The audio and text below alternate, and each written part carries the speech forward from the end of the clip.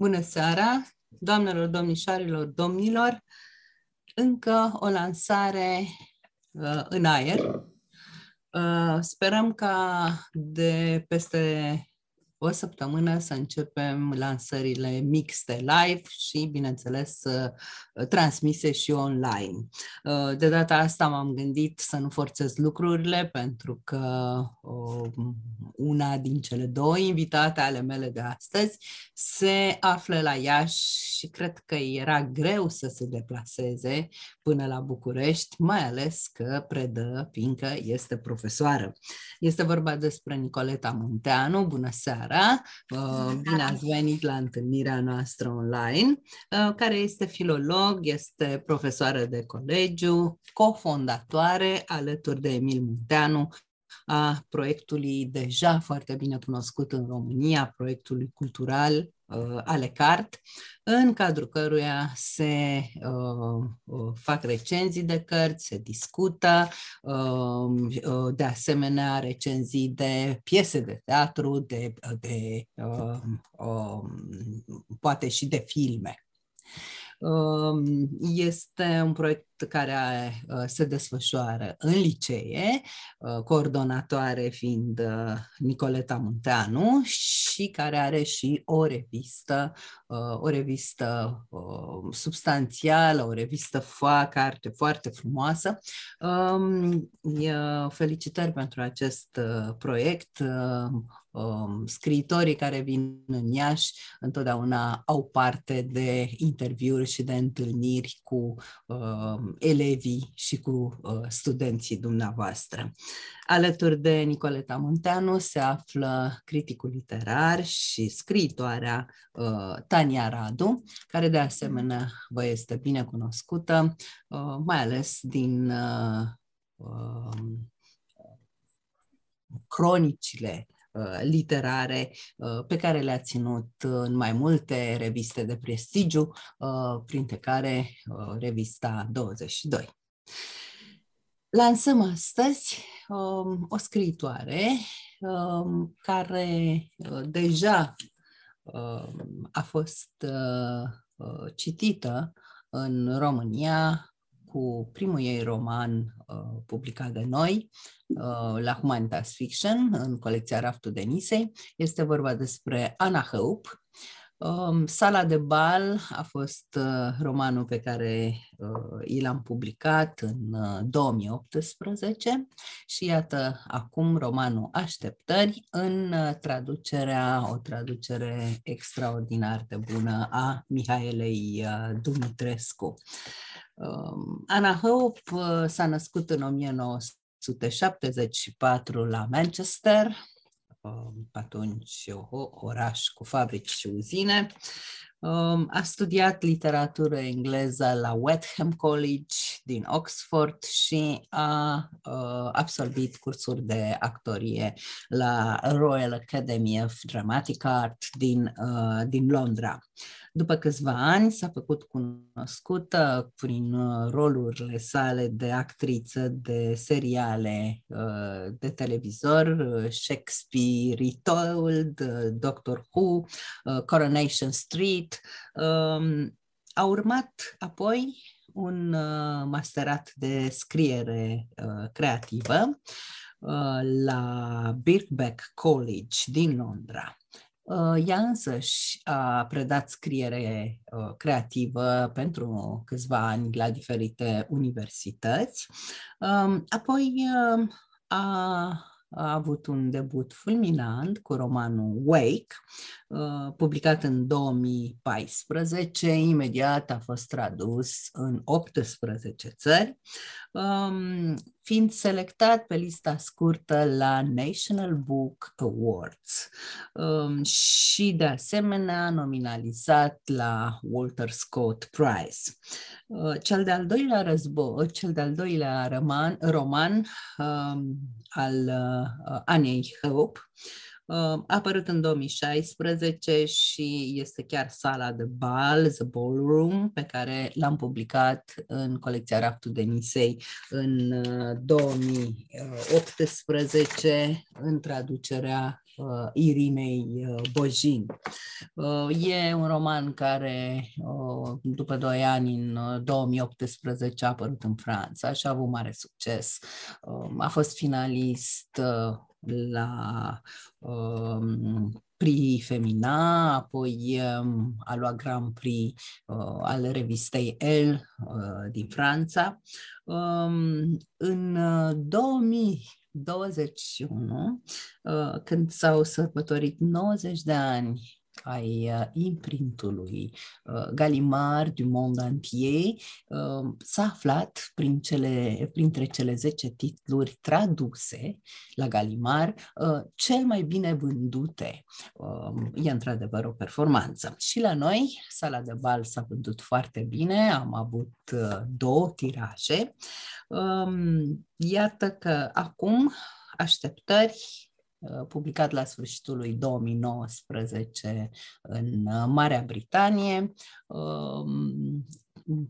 a ajuns până în prezent la peste 20 de țări să fie tradus, iar la noi este tradus, după cum am spus înainte, și o să mai repet, este o mare bucurie să citești asemenea traduceri, traducerea Mihaelei Dumitrescu, o traducere desăvârșită. De altfel și traducerea la sala de bal a fost o traducere foarte bună pe care o datorăm profesoarei Irina Bojin. Romanul nostru Așteptări ne scoate din gândurile atât de întunecate legate de războiul pe care îl duce Rusia în Federația Rusă în Ucraina și ne proiectează în cu totul alt spațiu și într-o altă stare.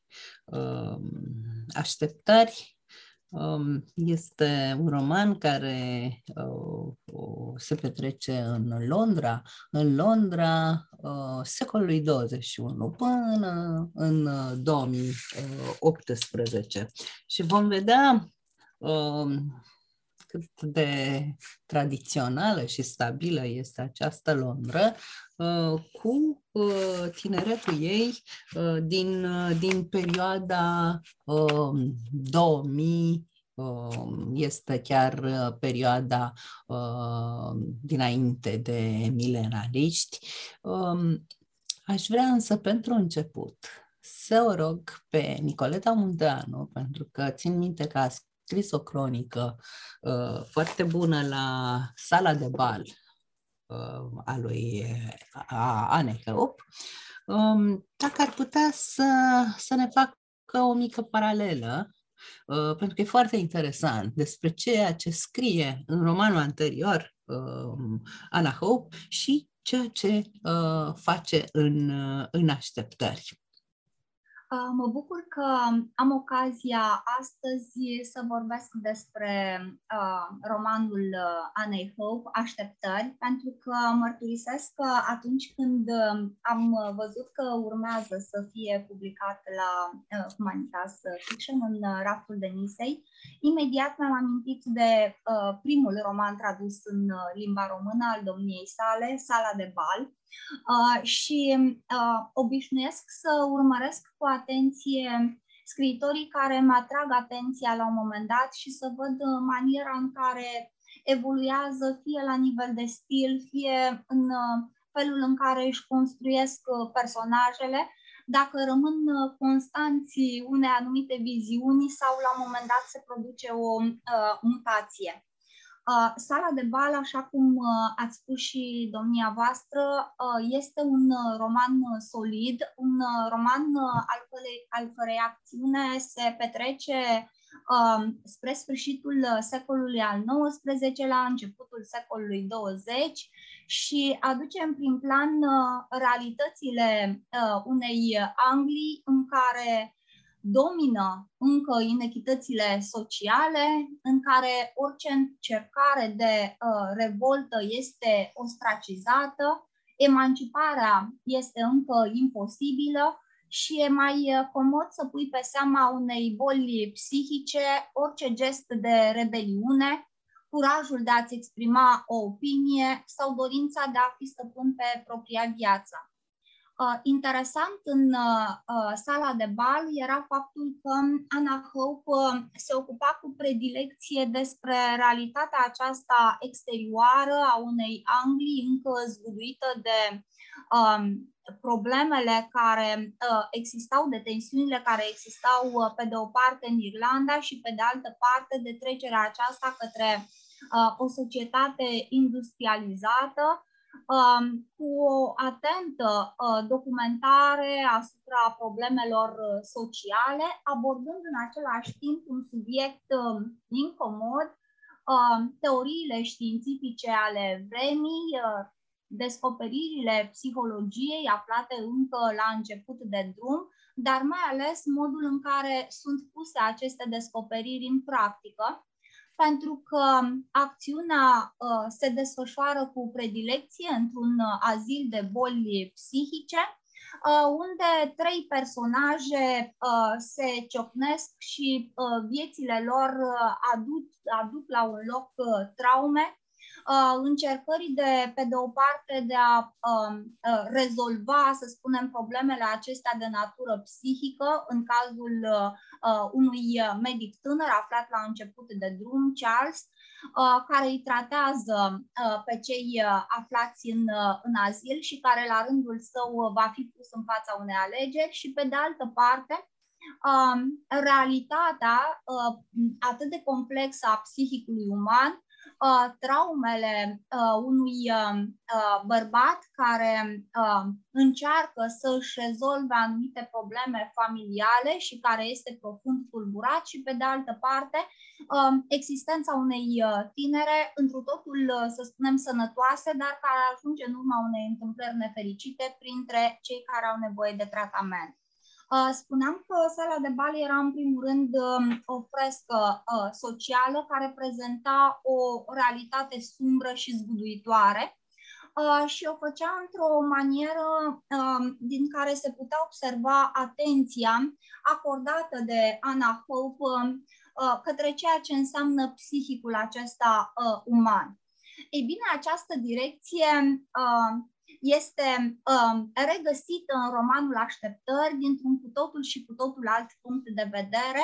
Aș spune că Așteptări este un roman mult mai puternic, pentru că el devine de fapt o monografie a interiorității feminine, a ceea ce înseamnă să fii femeie în lumea de azi, o monografie a provocărilor, a presiunii imaginii și a nevoii de validare a succesului, iar tehnica aceea a multiplicării punctelor de vedere pe care o găseam de altfel și în sala de bal, este aici în Așteptări cea care configurează cu o extrem de mare acuitate psihologia feminină și poveștile, alegerile a 3 femei, a 3 prietene, urmărite pe parcursul a aproape 30 de ani, cu intermitențe, desigur, observându-se apropierile, nevoia reală de comunicare și de susținere între ele, dar și momentele acelea de ranchiună, de invidie, modul în care propriile eșecuri ajung să provoace dorința de a o face și pe cealaltă să sufere, într-un roman extrem de interesant, un roman cu și despre femei, în care bărbații rămân așa în penumbră, iar accentul cade pe felul în care ne trăim viețile printre celelalte femei și încercând să ne punem de acord așteptările din prima tinerețe cu inerentele eșecuri care apar pe parcursul maturizării.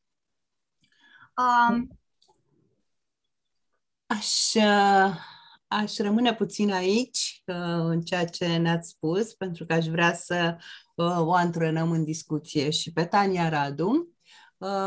Deci în Sala de bal era un roman în care era dezvoltat mult problema socială și vorbeam de 1911, era început de secol 20. Era vorba despre o lege care se tot aștepta și se pare că s-a făcut vinovat de a participa la proiectul ei și Churchill, pentru că era un proiect prin care trebuiau eliminați din viața socială, trebuiau eliminate persoanele cu handicap. De ce ne amintește asta? Ne amintește chiar de zona fascismului. Și acolo e un fel de zbor deasupra unui cuib de cuci, însă cu, am putea spune, o maltratare ceva mai ușoară, dacă există așa ceva, în Anglia începutului de secol 20. Iar bineînțeles că exista multă psihologie acolo și a bărbaților, în primul rând a bărbaților, dar și a femeilor. Și pe parcursul scritoarei noastre se îndreaptă în așteptări spre, într-adevăr, spre un soi de, a spus foarte frumos, monografia feminității. Aș vrea să o întreb pe Tania Radu. Acest roman e scris de o femeie, e dedicat femeii, feminității, merge adânc în psihologia femeii, este un roman feminist. Nu mi s-a părut nicio clipă că ar fi așa ceva, însă cred că, Tania, tu ai argumente. Nu, din fericire nu este un roman feminist, pentru că dacă ar fi fost așa, soluțiile ar fi fost mai prefabricate. Ori aici ele se nasc sub ochii noștri și recunoaștem în ele căutări și poate aflări ale unora dintre noi în diverse etape de viață. E un roman cu femei și despre femei, fără obsesia feminității, dar dominat de această întrebare. Experiențele esențiale ale vieții feminine sunt fără îndoială maternitatea, relația de cuplu și, firește, succesul profesional, dar între toate, adică unele sunt mai consumante decât altele și faptul că alegerea este nu către condiția teoretică a femeii, ci către condiția practică, către răspunsul la această întrebare simplă. Printre toate astea, eu unde sunt ca femeie? Care este locul meu ca femeie? De aici nota de autenticitate a personajelor și foarte frumoasa împletire a destinelor lor din punct de vedere narrativ chiar.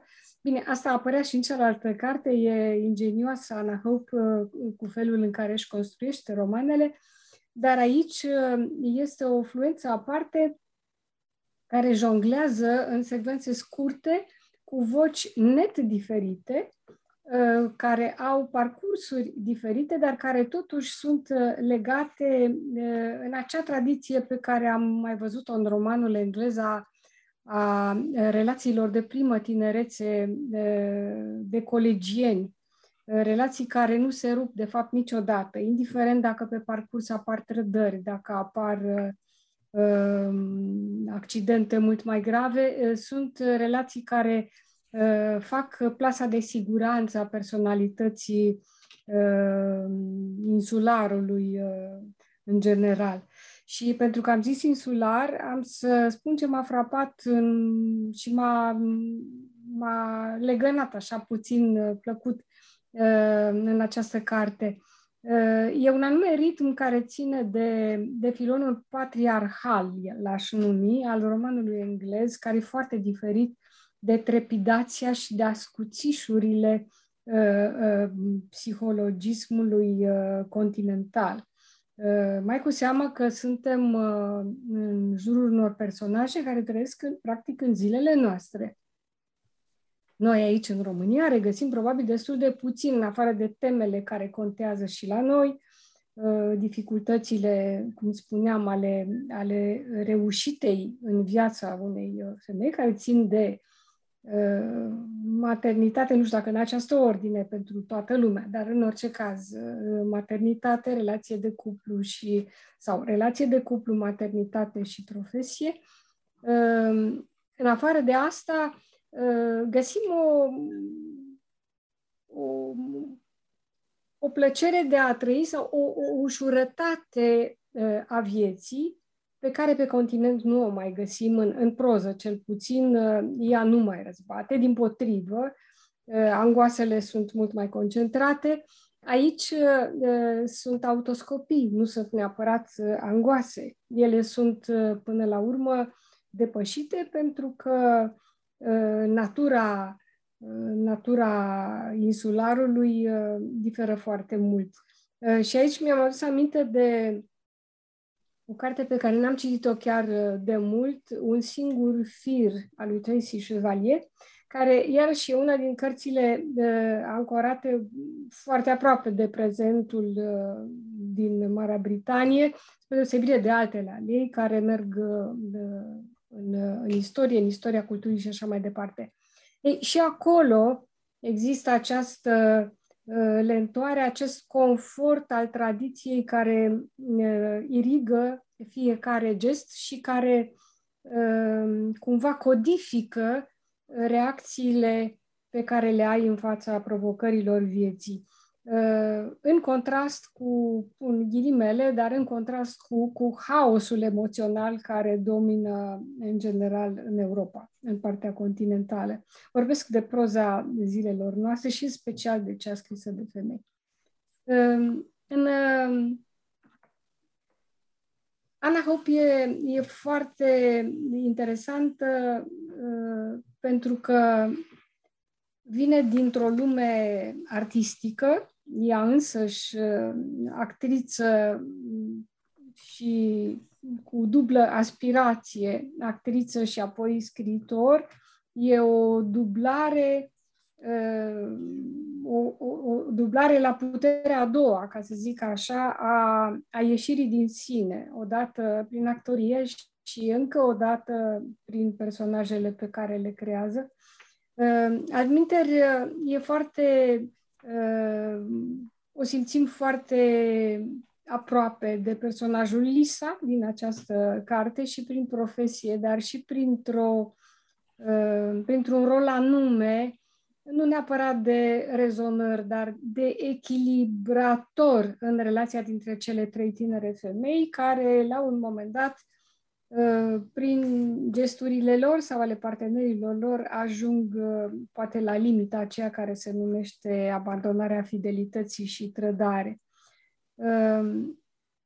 Ce se întâmplă cu fiecare dintre ele nu trebuie să le spunem acum celor care poate ne privesc, dar o să listez un pic care sunt problemele acestor femei și multă lume va recunoaște că sunt preocupări pe care le întâlnim foarte des pe forumuri, în e-mail-urile noastre, pe Facebook, în romane, oriunde ne uităm. E vorba în primul rând, de experiența maternității cu dificultățile pe care le presupune o viață activă ca mamă.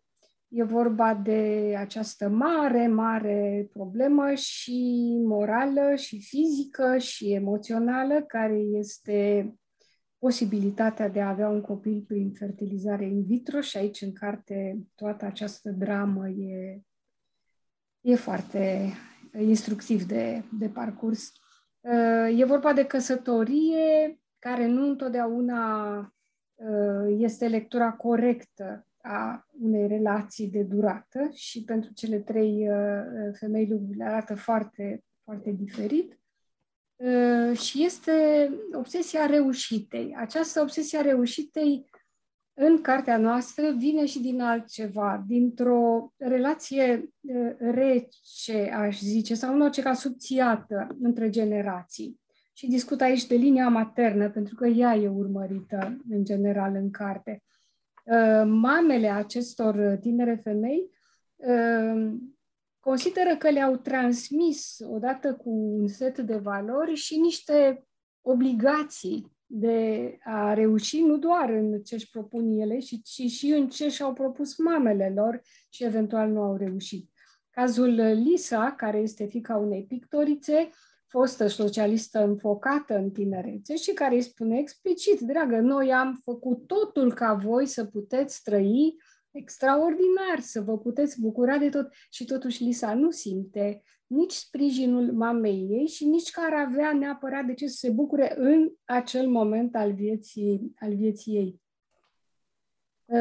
Este transferul acesta între generații, odată ce a explodat o lume extrem de supusă internetului și vieții trepidante a sfârșitului de secol 20, începutului de secol 21, această relație e nu fracturată, dar este subțiată. Autonomia copiilor față de părinți nu mai arată cum arăta cu 100-150 de ani în urmă, când legatul în familie se lua în brațe și se mergea cu el mai departe, izbutind sau eșuând. Sigur, aici găsim și povestea maoismelor depășite și găsim de asemenea toată povestea inteligenței emoționale. E o sintagmă care apare chiar pe coperta cărții. Dar, cum știm mai nou, inteligența emoțională ne este predată printr-o întreagă literatură ajutătoare, ca să zic așa, și care cred că ne învață foarte puțin, dacă nu cumva s-a restartat totul deodată și va trebui să învățăm că de la început că suntem oameni, că oamenii au sentimente, că sentimentele se percep așa, că se acționează așa în fața lor și așa mai departe. Această carte ne lipsește de lecția asta, însă o evocă într-un fel pentru că impasurile sunt de natură emoțională pentru fiecare dintre cele trei femei. Da, mulțumesc. Mă întorc la Nicoleta. Aș vrea să detaliem puțin cum se configurează relația de prietenie dintre cele trei dintre personaje ale noastre, Hannah, Kate și Liza. Hannah și Kate sunt prietene din adolescență, de când erau la college. Întâi, între ele era o relație de concurențială, după care au devenit foarte bune prietene. E un capitol foarte haios, are uneori foarte mult umor, Anna Hope, care se numește Abjecții.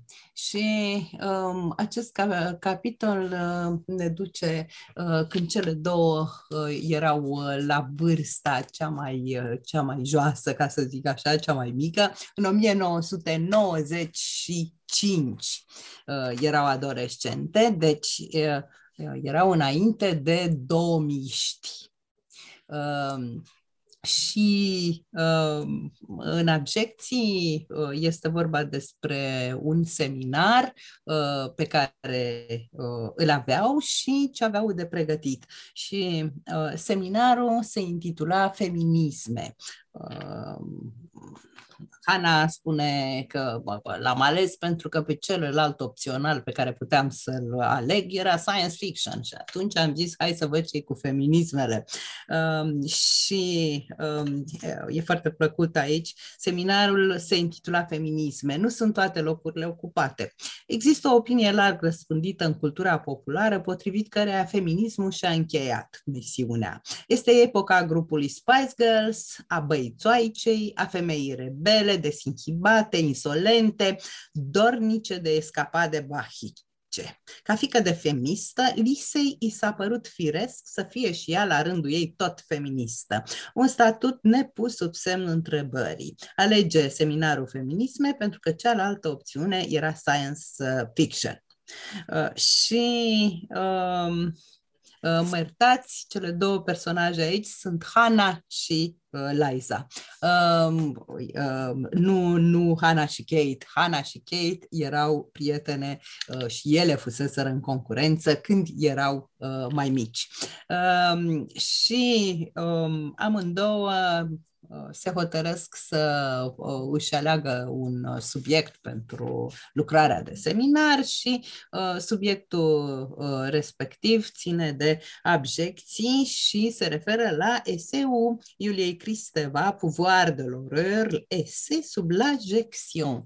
Deci eseul asupra abjecției, eseul despre abjecție. Și tot capitolul este foarte haios pentru că ele încearcă să detecteze care este abjecția cea mai apropiată din viață și fiecare se va confesa celeilalte ce a înțeles prin această abjecție. Deci, întrebarea era cum se configurează relația lor de prietenie, dacă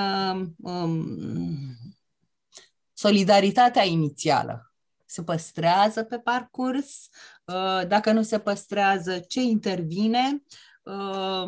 După aceea aș vrea să ne spui ceva și despre presiunile sociale și presiunile de familie care le afectează și care de fapt le produc personajelor anxietăți și frustrări.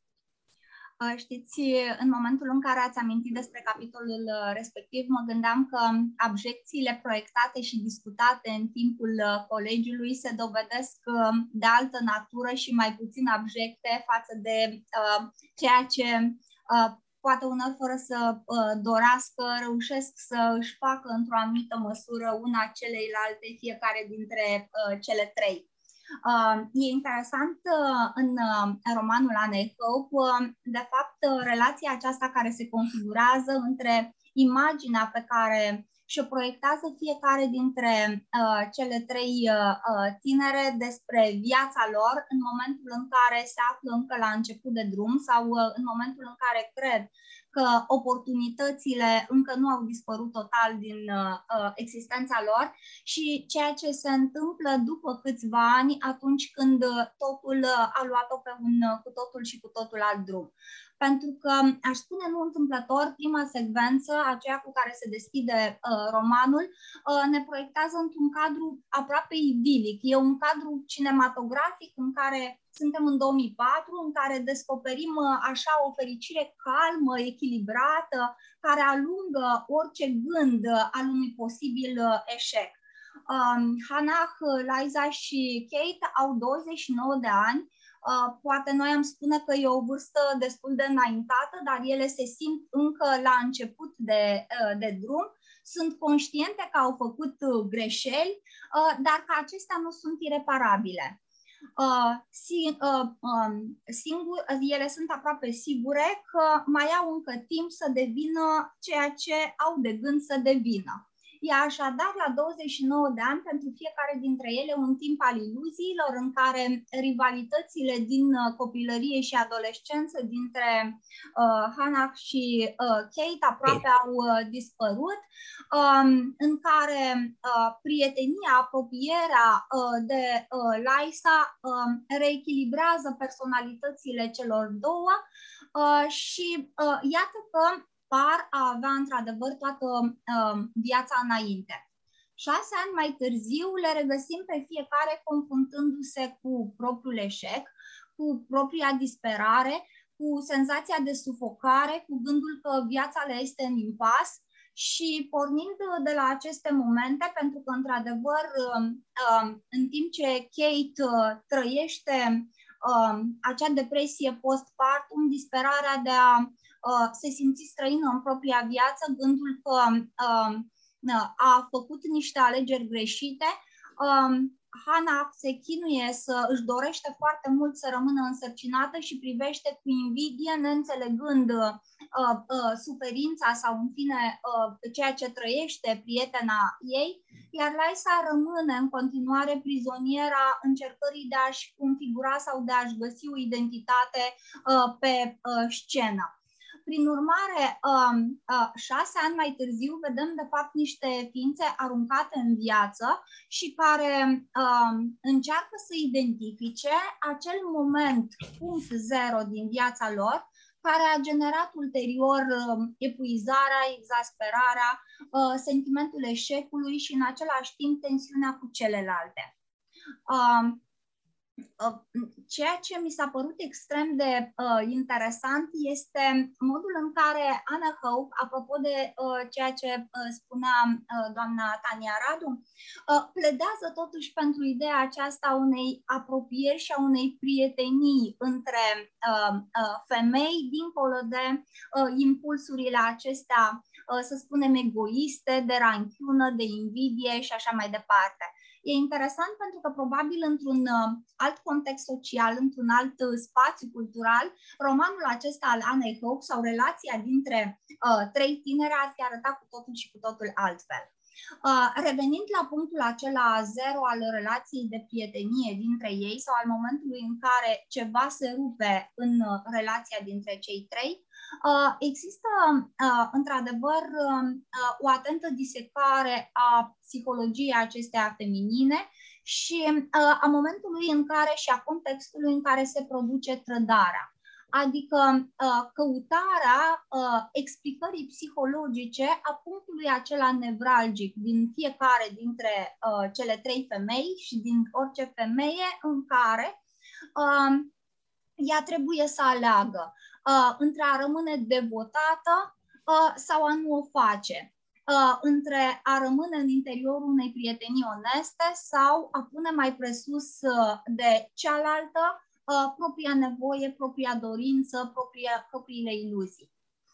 Liza o trădează pe Hannah și aș spune că o trădează încă înainte de a avea acea aventură cu soțul acesteia, pentru că trădarea vine din momentul în care adresează acele cuvinte către Nathan, în prezent soțul lui Hannah, cel care a fost iubit în adolescență și care, iată, acum este soțul celei mai bune prietene. Nathan o întreabă dacă în locul lui ar continua să o susțină pe Hannah pentru a încerca să rămână însărcinată și Liza spune nu aș continua, aș spune nu. Acela cred că este momentul în care, să spunem, femeia din Liza, mama care a refuzat să fie, pentru că aflăm ulterior că Liza însăși a ales să renunțe la o sarcină, își trădează prietena. Kate, la rândul ei, o trădează pe Liza, pentru că nu a făcut nimic pentru a o căuta și a-i spune despre telefonul primit de la agenta Lizei, astfel încât aceasta pierde un rol important în momentul în care cariera ei se afla la început de drum și cu siguranță atunci Liza nu ar mai fi fost nevoită să se mulțumească doar cu roluri obscure în reclame și să-și dorească cu atâta ardoare rolul acela din piesa lui Cehov, Unchiul Vanea.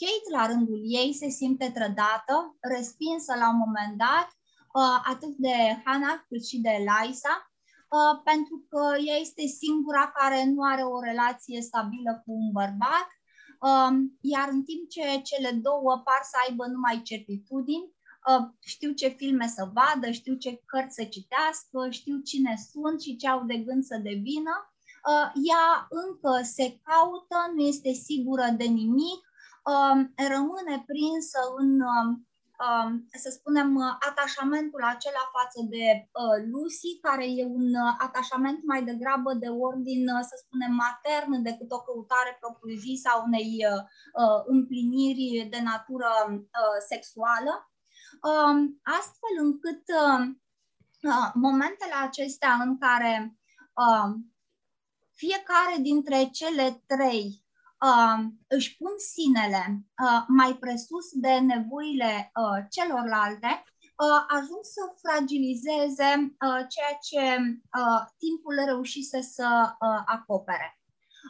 Pe de altă parte, după, să spunem, acest moment, Anna Hope alege să salveze totuși ideea aceasta de prietenie și de comuniune feminină, pentru că toate cele trei vor trăi un moment în care sunt trezite la realitate după purgatorul pe care îl parcurg.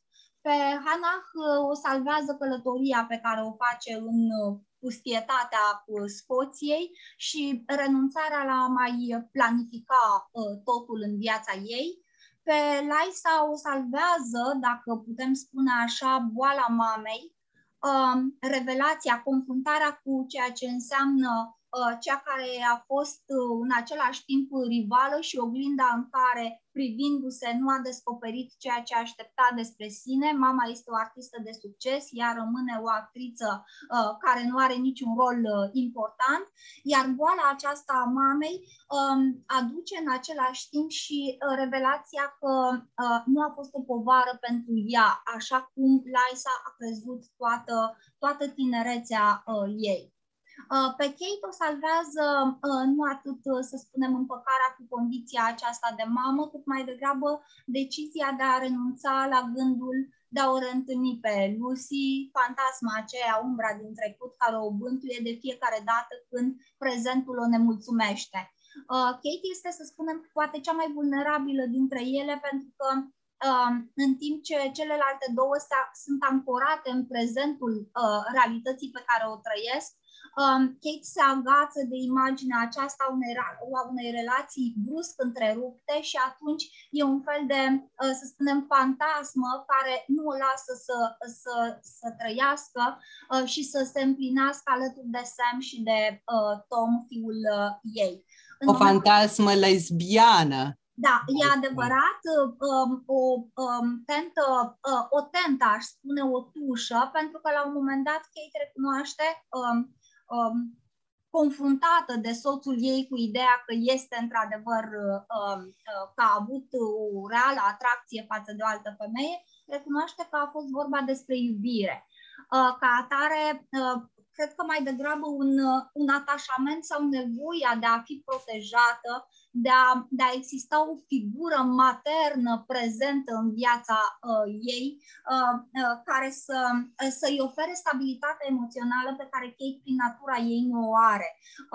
Mulțumesc frumos, da. Terminați, vă rog, fraza. Spuneam că, interesant, ca să închei cu relația de prietenie dintre cele două, niciuna nu are capacitatea de a o vedea pe cealaltă, de a o înțelege cu adevărat, dar nici nu se poate vedea pe sine dincolo de propria nefericire sau în afara unei relații cu celelalte două. Mulțumesc! Aș întreba-o pe Tania dacă Înainte, Tania, ne-ai spus că un lucru foarte important, că clar romanul ăsta, deși este despre femei și cu femei, nu este un roman feminist, pentru că autoarea este foarte analitică. De fapt, e o analiză a ipostazelor feminismului, feminității, să zicem, într-un fel. Eu te-aș întreba dacă ți se pare că cele trei personaje, femei, adolescente și ajunse până la vârsta de 45-47 de ani, în romanul nostru, de altfel într-o cronologie care e tot timpul perturbată și poate te referi și la aceasta, dacă ți s-a părut sau nu că ar fi alter ego-uri ale autoarei. Cu siguranță că, într-un fel sau altul, sunt, fără să putem, nici nu putem și nici nu ar trebui să facem, să căutăm suprapuneri biografice, dar e neîndoielnic că un roman scris de o femeie despre femei vorbește despre lucruri într-un fel sau altul trăite sau înțelese din trăirile celorlalți.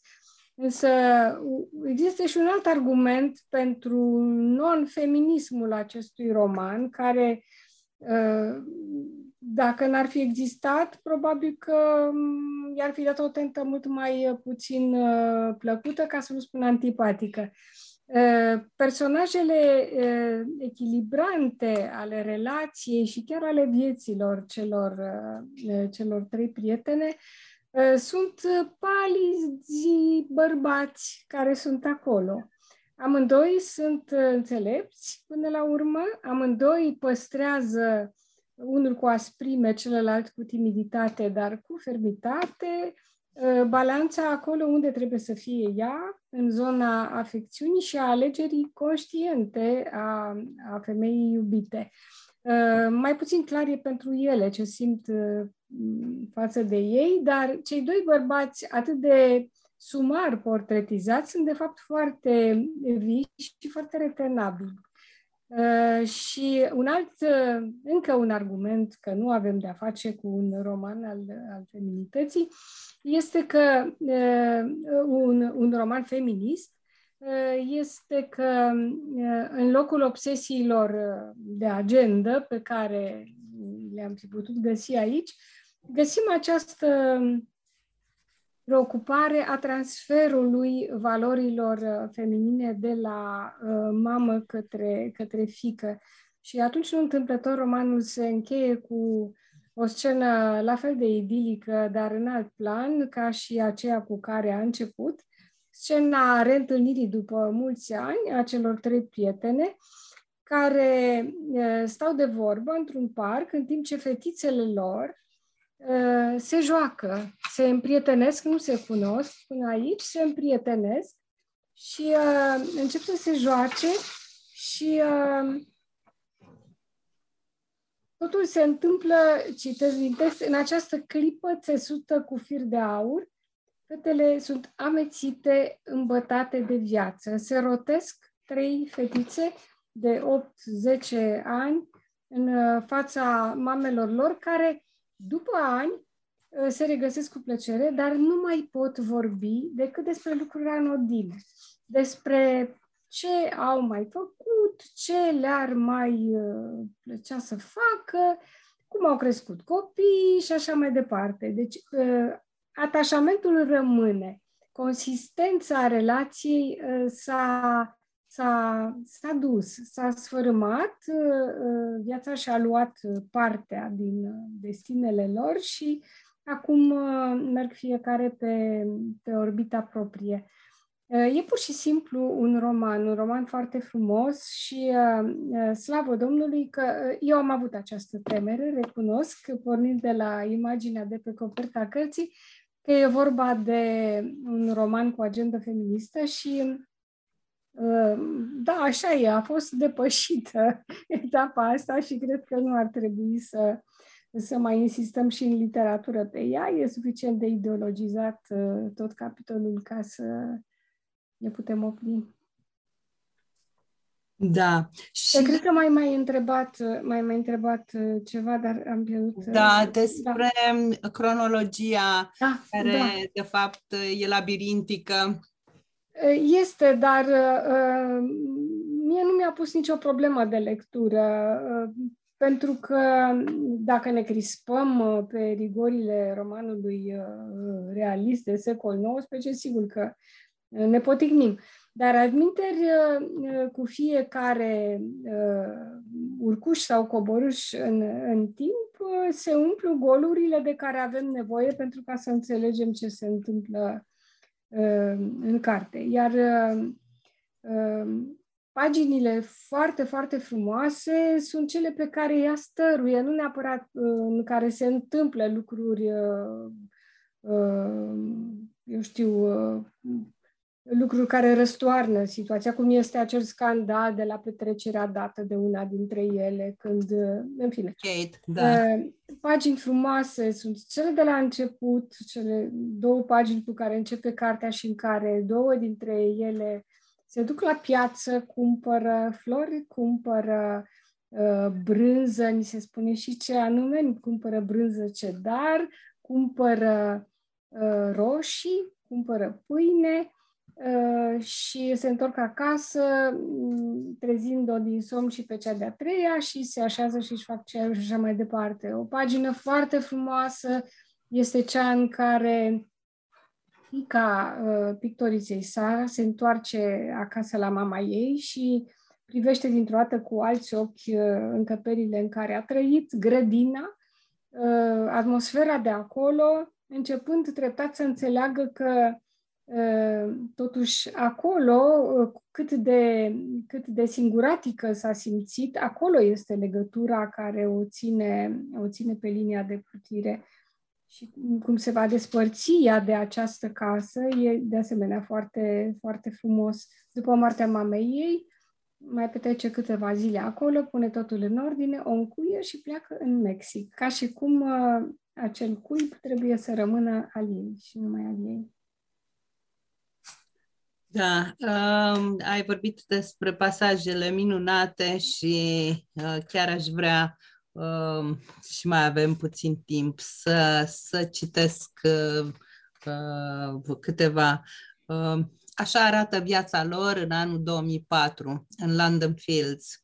Muncesc pe rupte, merg la teatru, vizitează galerii de artă, se duc la concerte date de trupele prietenilor, mănâncă specialități vietnameze în restaurantele de pe Mare Street și Kingsland Road, joia merg la vernișajele de pe Weiner Street și la toate expozițiile de pictură, unde beau berea și vinul oferite gratis. Când merg la magazinul din colț, au grijă să nu folosească sacoșe de plastic, numai că uneori mai uită. Merg peste tot timpul numai cu bicicleta. Nu le îngrijorează iminența unui război nuclear, iată, nici rata dobânzii, nici propria lor fertilitate, nici statul asistențial, nici părinții care se îmbolnăvesc, nici datoriile din anii studenției. Au 29 de ani. Niciuna dintre ele nu are copii. Ar vrea să oprească timpul în loc, exact aici, acum, în acest parc, în lumina aceasta fastuoasă a după amiezii. Ar vrea ca prețurile imobiliarelor să rămână accesibile. Ar dori să fumeze țigări și să bea vin de parcă ar fi mereu tot tinere și invulnerabile. Ar vrea să se afunde în frumusețea acestei după amiezi calde de mai. Locuiesc în cea mai frumoasă casă de la marginea celui mai frumos parc, din cea mai frumoasă zonă a celui mai frumos oraș de pe această planetă. Cea mai mare parte a vieții le stă încă înainte. Au făcut greșeli, dar nu dintre cele ireparabile. Nu mai sunt ele niște puștoaice, dar nu se simt nici bătrâne. Viața este încă maleabilă și plină de potențial. Nu li s-a blocat încă accesul la căile rămase neexplorate. Mai au timp să devină ceea ce au de gând să fie. După care, acesta este preambulul cărții, după care intrăm în viața adevărată, căci această carte este în primul rând despre viață. Este o viață care se petrece într-o Londra, care tot patriarhalismul ei se modifică tot timpul și asta vedem din 1995 până în 2018, pentru că lentila realistă a scriitoarei stă de veche și ne arată tot timpul care sunt aceste modificări. Iar viața fiecăreia este la un moment dat o dezamăgire, este la un moment dat o trădare, este la un moment dat un eșec. Însă fiecare reușește să se autocunoască într-un fel și să iasă din maraz, să devină senină. Aș vrea, înainte de a încheia discuția noastră, am făcut așa ca o mică tradiție să-mi spuneți fiecare câteva cuvinte încurajatoare pentru cititori. De ce trebuie neapărat să fie citit acest roman? Nicoleta Munteanu.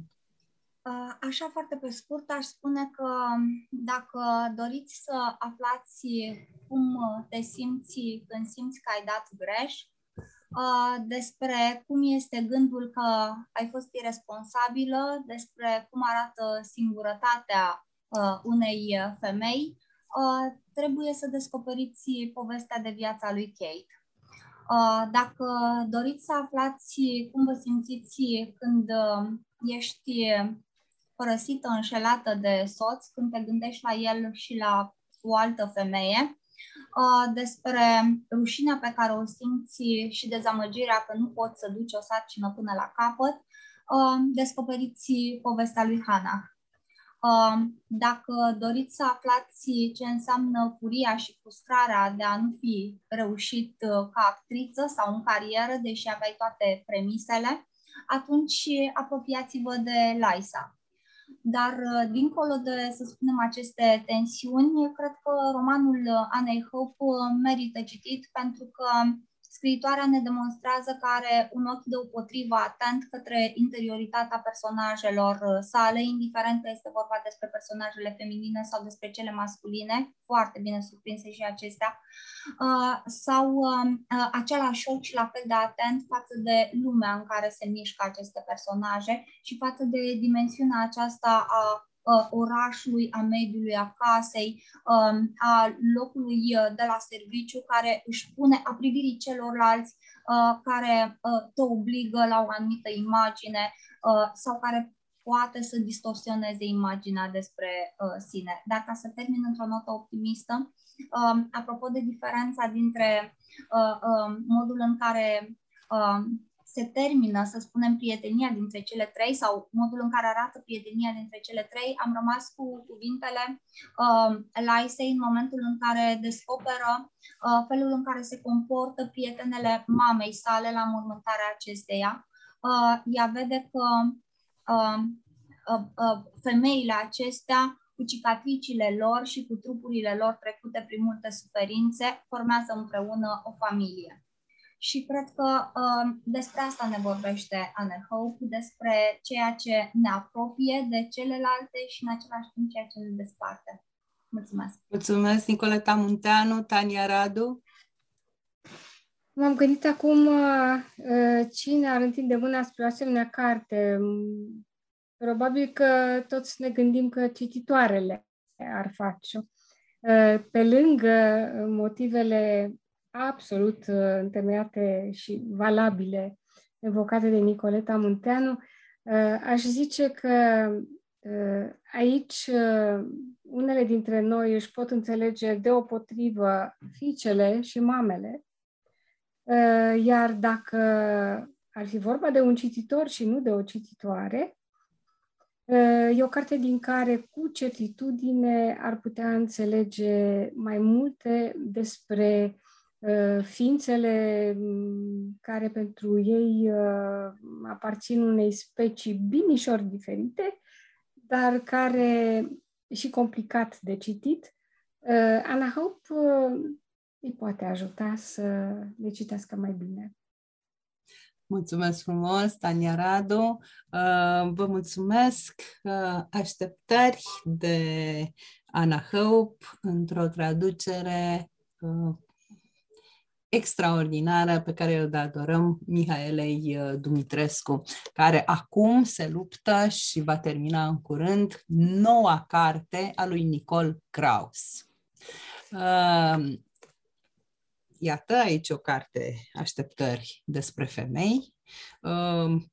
Cartea lui Nicole Kraus are titlul Să fii bărbat. Vă mulțumesc, ne revedem în curând, la revedere!